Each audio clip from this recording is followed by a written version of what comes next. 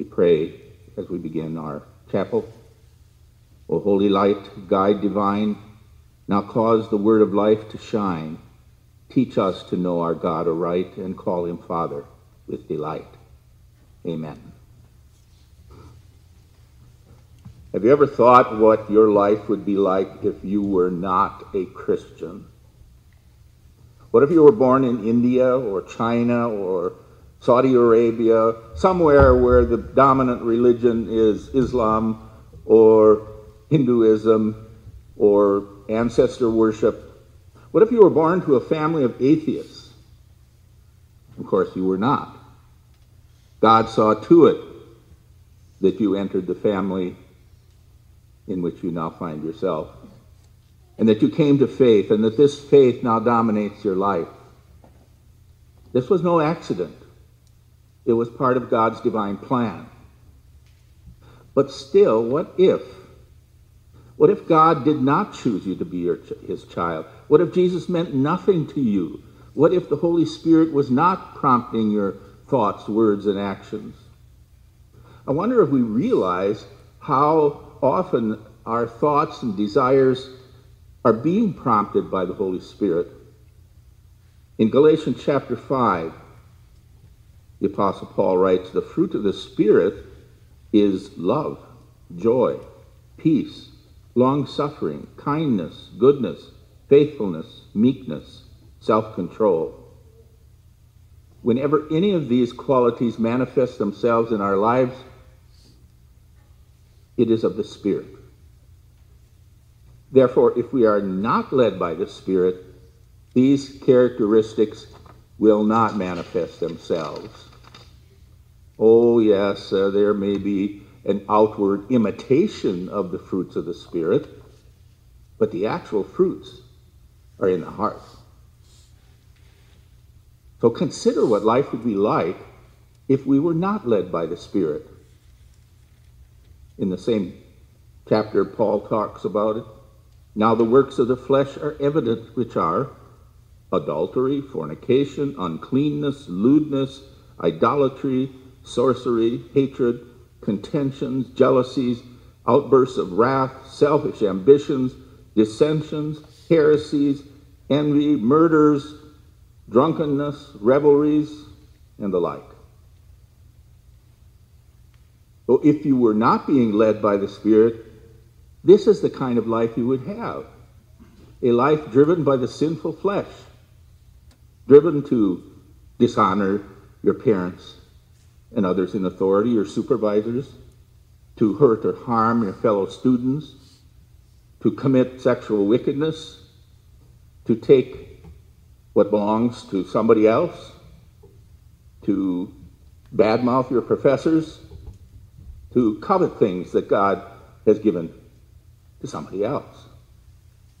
All of the wickedness that Paul writes about are a violation of these commandments of God. Such is the life of those who are not heartfelt Christians. But wait.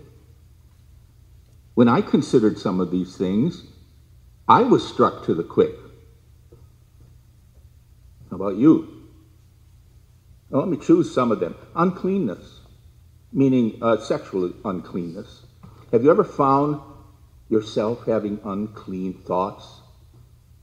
Contentions. In the dorm or at home, have you been bickering with your siblings? Quarreling with your fellow students? How about jealousy and envy? How about outbursts of anger?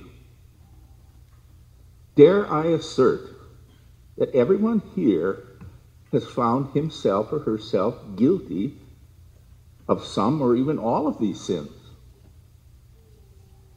The Apostle Paul recognized this fault in himself when he writes in Romans 7, "For we know that the law is spiritual, but I am flesh, sold under sin.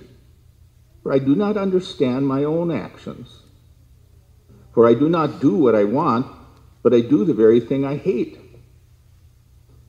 The point is here, he hated what he was doing. He hated the sins that arose in his life, And that is evidence that the Spirit was at work in him. Surely it is that way with us too. Yes, sinful thoughts, words, and actions arise in our lives, but afterwards we hate it. We hate what we did. And why is it this way? Paul continues to explain in Romans, "It is no longer I who do it, but sin that dwells in me. For I know that nothing good dwells in me, that is in my flesh. For I have the desire to do what is right, but not the ability to carry it out. For I do not do the good that I want, but the evil that I do not want is what I keep doing. Now if I do what I do not want, it is no longer I who do it, but sin that dwells in me." You see, if you were not a Christian, you would not hate these sins. You would not appeal to Christ for forgiveness. You would not discover the grace of God that covers all of these iniquities with the blood of Jesus. For though your sins are like scarlet, they shall be as white as snow. Though they are red like crimson, they shall be as wool. For those who are led by the Spirit, it goes even beyond this. Our joy in the forgiving grace of God overflows in our lives. The sins that we hate, we try to overcome, to do the opposite, to let the following show forth: love, joy, peace, long-suffering, kindness, goodness, faithfulness, meekness, self-control. That's what's in the heart of the Christian. That spills over into his life. If you were not a Christian, none of this would be true. You would be trapped by the deeds of the flesh. You would find no relief from your guilt, and you would be in constant fear of death and damnation. So faculty, staff, students, and other hearers, rejoice and give thanks that you have been chosen by God. You have been forgiven, robed in the righteousness of Christ, and forever released from the fear of death and hell. Let us now praise our Lord with the words of hymn 37, verse 1 and verse 3.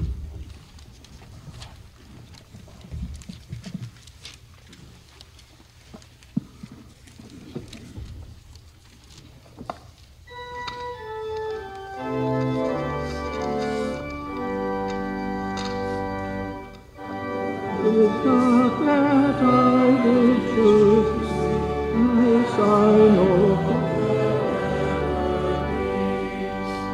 for this I still refuse, yet the grace not chosen. Thou hast from the sinless stain washed and cleansed and set me free. And unto this end ordained, that I ever live to thee. The God of all creation, praise the Father's boundless love. Praise the Lamb, our expiation, priest and king enthroned above. Praise the Spirit of salvation, him by whom our spirits live. Undivided adoration to the great Jehovah give.